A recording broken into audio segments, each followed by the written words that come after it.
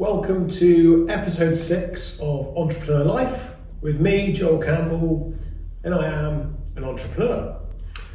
I'm going to level with you straight away. Normally I record on a Friday evening. If you listen to the podcast in the previous few episodes, you'll know that Friday I do a long day and I finish work, and then about 8 o'clock I record my episode for half an hour before I go off and pick up my daughter from gymnastics.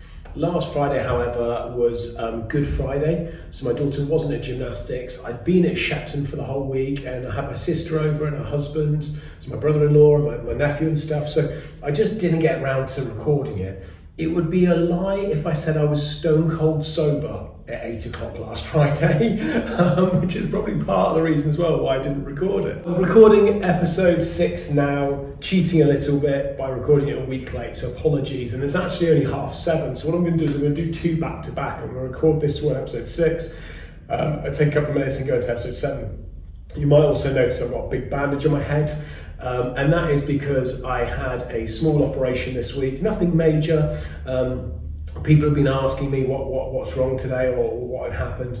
I've given various different reasons, everything from I had to have some surgery to remove the headaches that everyone causes me, all the way through to my intelligence was getting too much, so I had to have some of it removed. Some of my humour was too great, and I think I probably had the best, most realistic comment given to me earlier this week, which was by none other than Lauren, the site manager at Shrewsbury, who said they had to remove some of the inner Joel because it just got too much. Basically, she means they had to remove some of my bullshit. But yeah, I had to have a small incision in my head. So apologies if you're watching this on YouTube and having to look at a big unsightly bandage. Just listen to it on Spotify, Amazon, whatever it is that you listen to. Anyway, let's crack on. So, pretending this is last week, the week leading into Easter, what a fucking week that was. So I started my week by driving down to Shepton Mallet. At 6 o'clock on a Monday morning I left to drive down to Somerset. Normally I will leave the night before. I'll go down, I'll stay in a hotel. Nothing fancy, just a Premier Inn. Love a good Premier Inn, plug. So just stayed in a Premier Inn. And then normally I'm set up to get in first thing Monday morning, 9 o'clock, fresh, ready to go, without a 3.5 hour drive behind me. But this time round, I decided I would stay at home and I would drive down first thing Monday morning, which is what I did. So sort of a 3-hour drive really, first thing on a Monday.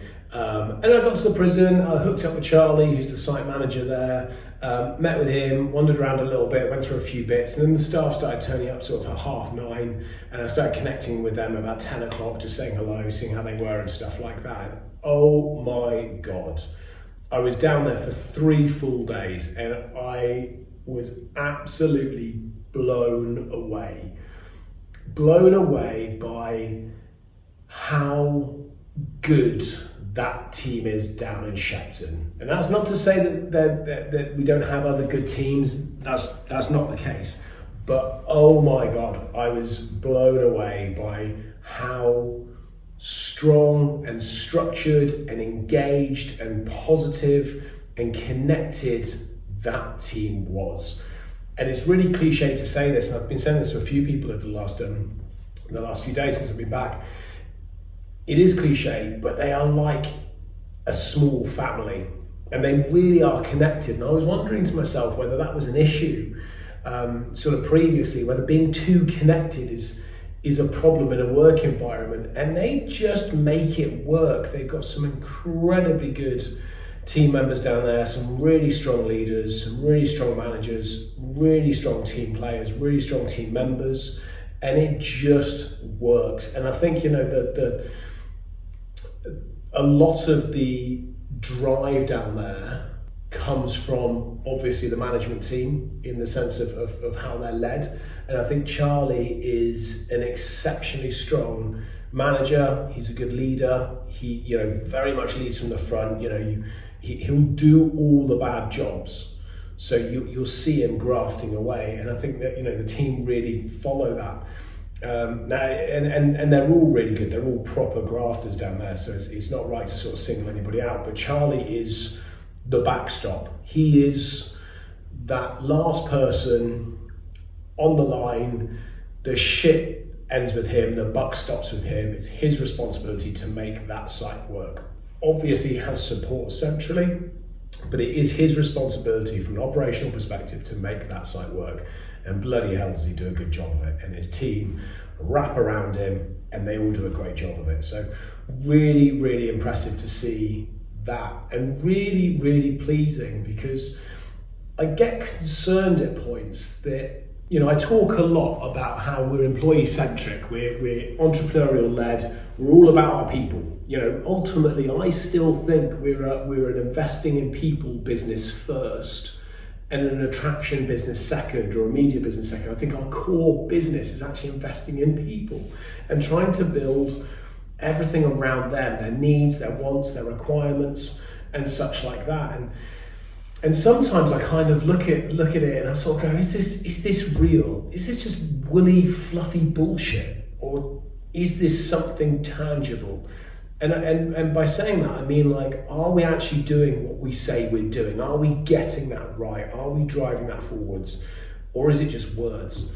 And I really want it to be actual, tangible. I really want to see it, and I want people to really enjoy coming to work. And I spoke last week in my podcast at the end of the episode about how the first thing you should look for from a job is enjoyment, is joy, is that want to go and do that job, and money should be a close second.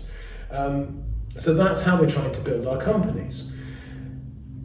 And it was really, really pleasing going down to Shepton and seeing that team in that way, because it just felt like all the things we talk about, all the things I talk about, all the things that we push forward, all the things that Shelley and I work hard on, and the rest of the team as well, it just felt like that was being achieved.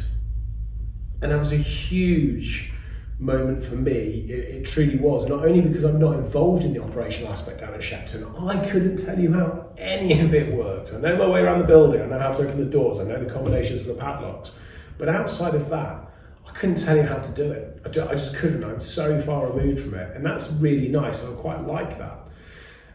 But also just watching the team there and seeing that some of the decisions we make and some of the things we do and some of the stuff that's embedded really makes a difference to what they do day to day. And that team there, I believe, and I'm sure if they listen to this and I'm wrong, they'll correct me, but I believe that team really, really enjoy their jobs. They love that place, they love the work, they love the environment, they love the team, they love the whole ethos of the company, and they get so much from it, which is why they give so much back, and they truly are brilliant. And they don't get paid amazingly well. I'm not going to go into the ins and outs of it, but certainly I don't think any of our staff are really paid quite right, and that's part of a growing business. We've got to get ourselves a little bit further down the line to be able to pay better salaries, because we've got to make the money in the first instance, because if we just pay the big salaries or better salaries and we don't make the money, we'll be out of business in a few months, and it's pointless. So we've got to build to it, and that's why we try and put all the other stuff around it as well, so there's some really good things there for employees. So if you've not been to Shepton Mallet Prison, you should go. You should go because it's an amazing attraction. There's loads to do there. They've got various different escape rooms, different activities, different tours. It's the oldest prison in the country, over 400 years old, one of the oldest in the world, most haunted in the world. It's a fascinating place, it truly is. And don't take my word for it, have a look on TripAdvisor. You'll see it from our customers, TripAdvisor, Google, Facebook, look at the reviews and you will see it for yourself. But if you're not going for the building, go and have a chat with the staff. I dare you. Even if you're just wandering past or you're in the area, drop in, say, hi guys at the Visitor Centre, listen to Joel's podcast. He said drop in, have a chat. How are you guys? And I promise you will come out there with such a big smile on your face, because they're so nice to talk to. And I got to witness that for 3 days solid, and I came back so pumped and so excited and so engaged with what we do, because I got to see the outcome of it. So that was really, really nice. It was a strong week of back-to-back meetings. I mean, when I go to Shepton, I just disregard my actual day-to-day job as a CEO. I'm obviously now picking up the marketing manager role as well, because Paige left last Tuesday.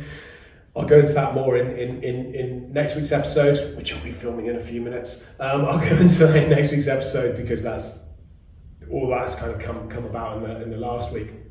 So I was picking up the marketing manager role and bits like that, but I kind of put all of my own work to the side when I'm down in Shepton because I want to spend time there with the team, with Charlie, with the duty management team, various meetings, and that's really how my day was structured. I sort of had back-to-backs on Monday, meeting with Charlie and by himself, then with different duty managers throughout the day, and just really talking about what they're up to. They're asking me for some advice, some guidance. Can they have this? Can they have that? Can we release some cash for this? Can they do this? What do I think of this? What do I think of that? Would this work? Will that work? What are Shrewsbury doing? How can we connect? We'd love to work with this organisation. Can we change this product? Can we adapt this pricing? Can we get the sales to do this? Can we get marketing to that? That's literally the conversations back to back. And I love that because that is a really good sweet spot for me because I know what's going on in various different places and I can connect all the dots, and that works really, really well. So that was kind of Monday really, and then Monday evening spent time with the team, just informally in the jail. We got a load of pizzas and we just sat around and just chatted, and I got to meet the new members of the team, chat to some of the other members of the team, and yeah, we just chewed the fat and ate pizza for, I don't know, 2.5 hours, 3 hours, something like that. So yeah, and that was really nice. It was a really nice way to do that first day. So that was Monday. It does make it quite a long day for me because it was about 15.5 hours, 16-hour day, I think, by the time I got to the hotel and checked in, because obviously I'd been up early in the morning, and that's why I like to do it the night before. The days of me doing long 16, 18-hour days, they're kind of behind me, to be honest. I never really wanted to do 18-hour days. Who wants to do an 18-hour workday? It's more of a necessity rather than a want in the early days. And I say the early days because I did 18-hour days. I mean, I was doing 100-hour weeks, basically, every week for the first 3.5 years of taking on the jails, 3.5, 4 years, really without holidays, like without breaks. Even if I was away, I was still working. So, just constantly. And it nearly killed me. I thrive off it and I enjoy it to a point, but it is also really, really hard work. And I've got no ambition to continue doing that. I love working, I love what I do. But yeah, I've got no ambition to do 16, 17, 18-hour days. So that's why I like to go down the day before, because I get to break it up and I just don't have to do those long days. Plus I'm getting old, you know what I mean? So, then on the Tuesday, we've established, and I can talk about this now because again, this went about for a couple of weeks, so it's nice that it works in that way. But there's a charity that's being set up. So it's called the Prison Museum Trust. It's a charitable incorporated organisation, and I'm a trustee on that charity. I was working with the other trustees and with a guy who's going to be the CEO, who's going to run that charity. So had some meetings with him down in Shepton on the Tuesday, just to discuss, was that the Tuesday or the Wednesday? Might have been the Wednesday actually, apologies. But I'll talk about charity now. So Prison Museum Trust, like I say, we were discussing with this guy about becoming the CEO. We've been having a few discussions about it, and we just formalised the agreements really on the Wednesday when I met with them. And that's great because it's the charitable aspect that I've always wanted to have an involvement in, but it's not really, I wouldn't say it's a passion or not a passion. It's not something that I want to do the day-to-day work of. Running charities, being involved in charities, doing charity work is not my day-to-day grind, and it's not really what I want to do. I love my commercial world. I really, really enjoy it. So, so I don't want to do that myself, but I'd love being involved in that because I think giving back is so important. I think, we've also got a huge amount of things we can offer a charity that concentrates on prisons and museums, because we have 2 of them. We own one, we've got a second one.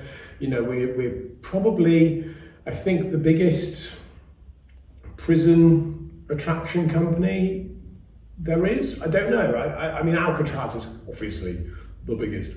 But we're pretty. I guess it's quite a niche market in fairness. So it's like, I guess it's easy to boast. I mean, I've got more bars than Wetherspoons, for fuck's sake.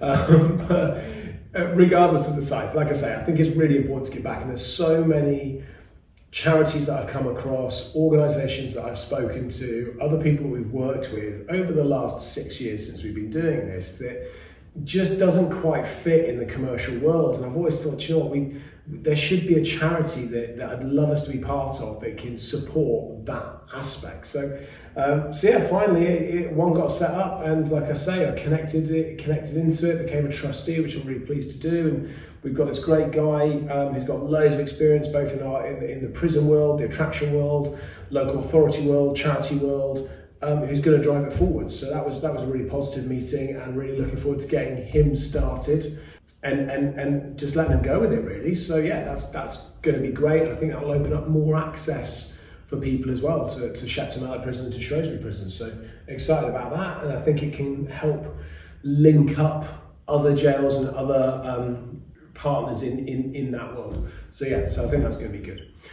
What else did I do on the Tuesday? What the hell did I do on the Tuesday? I must have had meetings. I met with the director of our events company. So I met with a guy called Greg, who runs Immersive Events, which is a company that I started, again, about 6 years ago. And it's been sort of ticking away, and it's had its ups and downs. It's been a really big roller coaster ride, Immersive Events. And the event world is very, very difficult.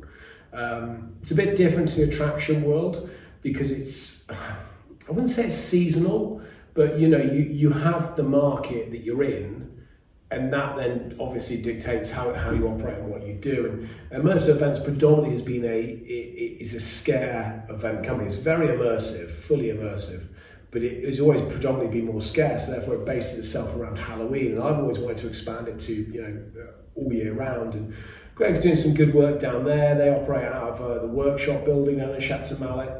So there's a big sort of 4-story beast of a concrete block, but it's great for attractions. It's great for events. Loads and loads of good stuff they're doing down there. So met with him, just running through some finances, how Easter was going, what our future's looking like, anything that we can do to support them and help and stuff like that, really. So nothing overly complex in my world. So it was again quite nice to do that and meet with some of the team down there and just see what they're up to, see what they're doing, and see how we can support them going forwards.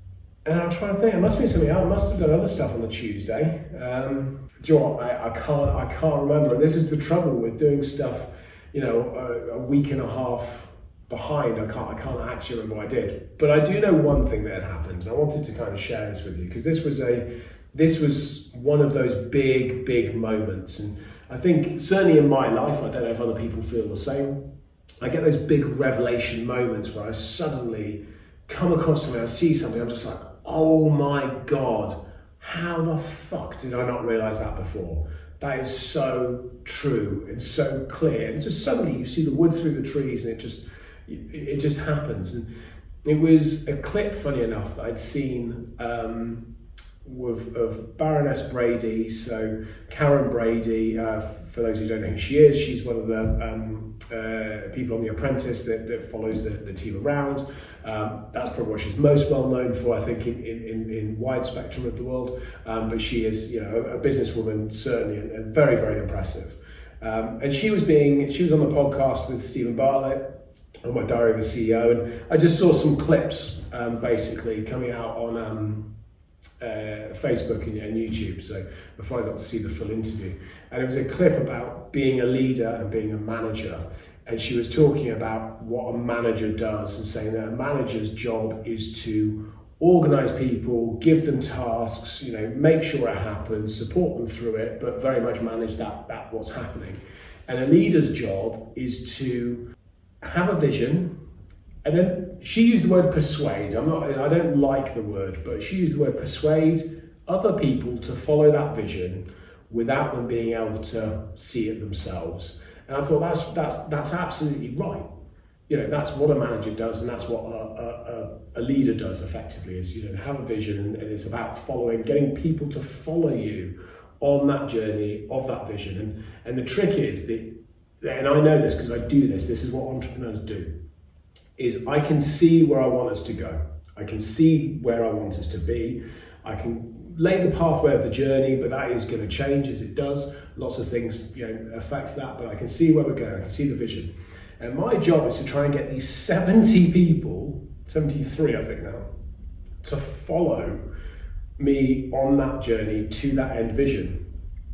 But they can't quite see it as I see it, because I can see it quite clearly. I'm explaining it and stuff gets lost in translation and stuff like that. And that's the difference. And I was like, yeah, that's right. And then she dropped the bomb, absolute bomb on me. And she turned around and said, not everybody can be a manager. And I was like, wow. And I realized at that moment that a big part of my problem and a big part of my organization's problem is I'm a shit manager. And I'm happy to say it. I am an absolutely shit manager. I'm just going to let that sink in a second and have a bit of tea, and I'm going to explain more.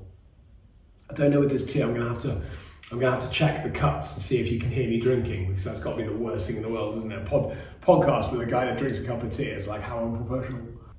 Anyway, so I'm a shit manager, and you know what? I'm all right with that. And I'm all right with that because I think I'm a good leader. I'd like to think I'm a great leader, but I don't believe you can give yourself the title of great leader. I think only other people can give you that. I can say I'm a good leader because I've got us this far, and I think getting us this far has been good. Getting us beyond that, I think, starts moving into the realms of kind of that sort of greatness in terms of leadership. But like I said, I think other people have to give you that accolade. You can't do it yourself. When I think about being a shit manager, though, it takes me all the way back to my first management roles. And I can remember the first management role I had in leisure, where I took over, where I got a job as a duty manager. I was 25 maybe, something like that. And I have spoken about this a little bit before, but I took over as a duty manager in Shepton Mallet Leisure Centre.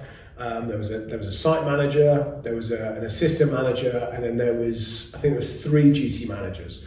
And I was one of those. And my job specifically was around fitness. So I looked after the gym, I looked after the daily running of a shift, and my area was the gym effectively in that. And there was somebody else that looked after day-to-day running, but had looked after the sports hall bookings, so looked after things like all the trampoline, gymnastics, badminton, all that kind of stuff, squash, that side of things. There was somebody else that looked after all the external side of things and the building maintenance, so the astroturfs and stuff like that. So it was a dry site, so no swimming pool. And I had 3 gym instructors underneath me, all of which currently worked there, 2 of which had gone for the job that I ended up getting. And one of the first days, I think it was maybe the second or third day that I was there, I was chatting to the site manager, my boss, and I was talking to her about the interviews and just kind of asking, because I went in quite soft actually, quite gentle Joel, and I was really keen to get it right, and I really wanted to make an impression, but I really wanted to go in not bullet a gate, not kind of my natural nature.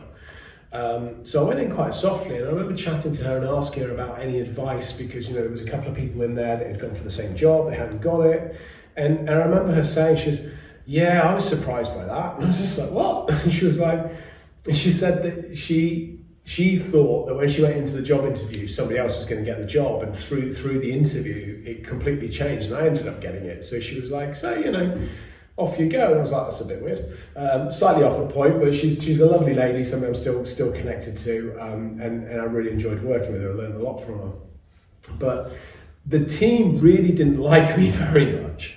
And I don't know why they didn't like me, because like I said, I was quite nice. And I was just trying to improve things. And it was a bit of a backward site. I'd come from a site that was much further ahead, had some really good tech in it. It was really impressive, the other side. And this one wasn't bad, but some of the systems were just very dated. So like the induction process was really outdated. So there was kind of reviving that and stuff like that. And these were all things that these guys wanted in the site embedded. But when I did it, they just didn't like it. And I kind of struggled a little bit, but I just kind of persevered and went through. And I think in the end, I just went, fuck it, and I'll just be me. And if they don't like it, they don't like it. And then about a year later, I think I'd been there about a year, and the job came up as a site manager in another leisure centre, still inside the same group in Somerset Council. So I went for that job, and I got that job. And that was a change, because all of a sudden I wasn't going into the leisure centre wearing tracksuit trousers and a polo shirt anymore, and doing gym instructions and doing inductions and, running around on shifts and emptying bins and doing that. I was in a suit, so shirt, tie, suit, in an office doing paperwork and admin. And the thing was, I took over a site that was really underperforming, hugely underperforming. It was a wet site as well, so I had a swimming pool, outside courts, inside courts, basketball, squash, basketball courts, and stuff like that. So it was a decent sized site. It was attached to a school with about 800-900 kids on it. So it was all right, but it was failing miserably. And within the first year, and I do talk about this quite a bit with people, within the first year, I turned it around from, I think it was making a £70,000 loss. And in the first 12 months, I got it to make a £17,000 profit. So I'd flipped it £87,000 in a year, which was quite something, especially because traditionally, some like county council leisure centres didn't make money. And that was enough to get me noticed by quite a few people in the organisation and sort of go, this guy's clearly got something here. He's very, very good at doing this. And I did get very, very good results. But my God, did the staff hate me. They absolutely hated me. And I wouldn't say I necessarily went on a power trip. I just was really, really bad at managing people. And I can think back now to some of the conversations I had with staff and some of the things that we spoke about, some of the arguments we had, some of the issues we had, and I can probably shoulder 70 to 80% of the blame for most of them. And you know what? It didn't actually matter to the powers that be, the people above me, because I got results. So they didn't really mind too much, or weren't bothered, or maybe didn't even know that my team really, really disliked me, because I got good results, and that was enough to move me on to the next stage. I did do some things that I fundamentally, I still deep down, there was something inside me that knew it was about my people, because I think back to when I was there at the time when we lost our first child. So Ashlyn, our first child, who passed away unfortunately when she was 31 days old. And the team there, some of the team came to the funeral. I remember being incredibly touched that some of those guys came to the funeral, because I thought that was really, really nice of them to do that. They all sent sort of flowers and condolences and stuff like that. And I can remember at the time that it was getting towards, well, I was getting closer towards Christmas, because Ashlyn passed away in oh God, I'm trying to remember the dates. How bad is that, man? She passed away near Christmas, so a couple of months before Christmas, basically. They were going out for a Christmas meal, and I wasn't going with them. I just didn't feel like celebrating. I didn't feel very Christmassy. I didn't feel very seasonal, very jolly, obviously, as you can imagine, I'm sure. So I didn't go. I was still not back at work fully either. I was kind of dropping in for the odd day, but I wasn't back at work fully, because I wasn't there. And the staff, my boss has been so good about it, just saying, don't worry, take all the time you need. And I've spoken about that in the past, and I'm not going to go into that now. But what I did do is I was at work, and I was driving home, and I knew that they were going to go and have Christmas at a golf course down the road, which was on my way back pretty much.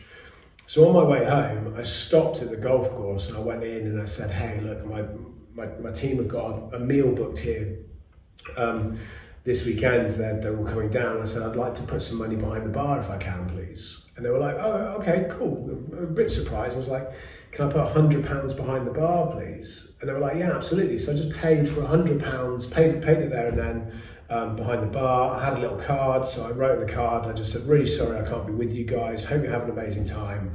I've put some money behind the bar. Please have a few drinks on me. And that was that. And I was just kind of like, that's that piece of me that I really like, that is that really kind of, it will help people and do what I can to support people. But like I said, at the same time, I'm not a good manager. And the next job, and one of the reasons I sort of moved on from leisure, was I then moved on from that job to a higher level, to a more senior level. And I was working centrally then across 12 gyms by that point. And again, I think I've spoken about this before, so I'll be quite quick, but I was then working predominantly with site managers, so 12 different site managers effectively. And I was in charge of supporting the gyms and the gym memberships and the fitness memberships and stuff like that, which was a big percentage of our income, certainly the biggest percentage of our income. And again, I was pretty shit at management with people. And what happened there was the site managers, who did have the ear of the CEO and the ops director, a few of them got together and said basically they weren't happy with the way that I was doing things, and they were probably right. In fairness, they probably were right. Well, they certainly were right, I should say. And that was enough then to rock that enough for the CEO and for the ops director to sit me down and say, hey, look, something's got to change here. And that was kind of the beginning part of that change in that career for me, and also the starting point of me in moving towards doing my own business. And so I guess there's a positivity to being a bad manager, because it then led me into doing what I'm strong at, which is the leadership piece, which was taking on my own business and starting to build those visions. But yeah, I think that kind of brings me to the end of this episode, really. And like I said, I think it's a really good place to finish, that I've recognised at 38 years old, nearly 39, but not quite, that I'm a really shit, not really shit, but I'm not a great manager. It's not what I should be doing. I should be leading, I should be building visions, driving people towards those visions. And that for me is a much better place, better for me, better for everyone around me.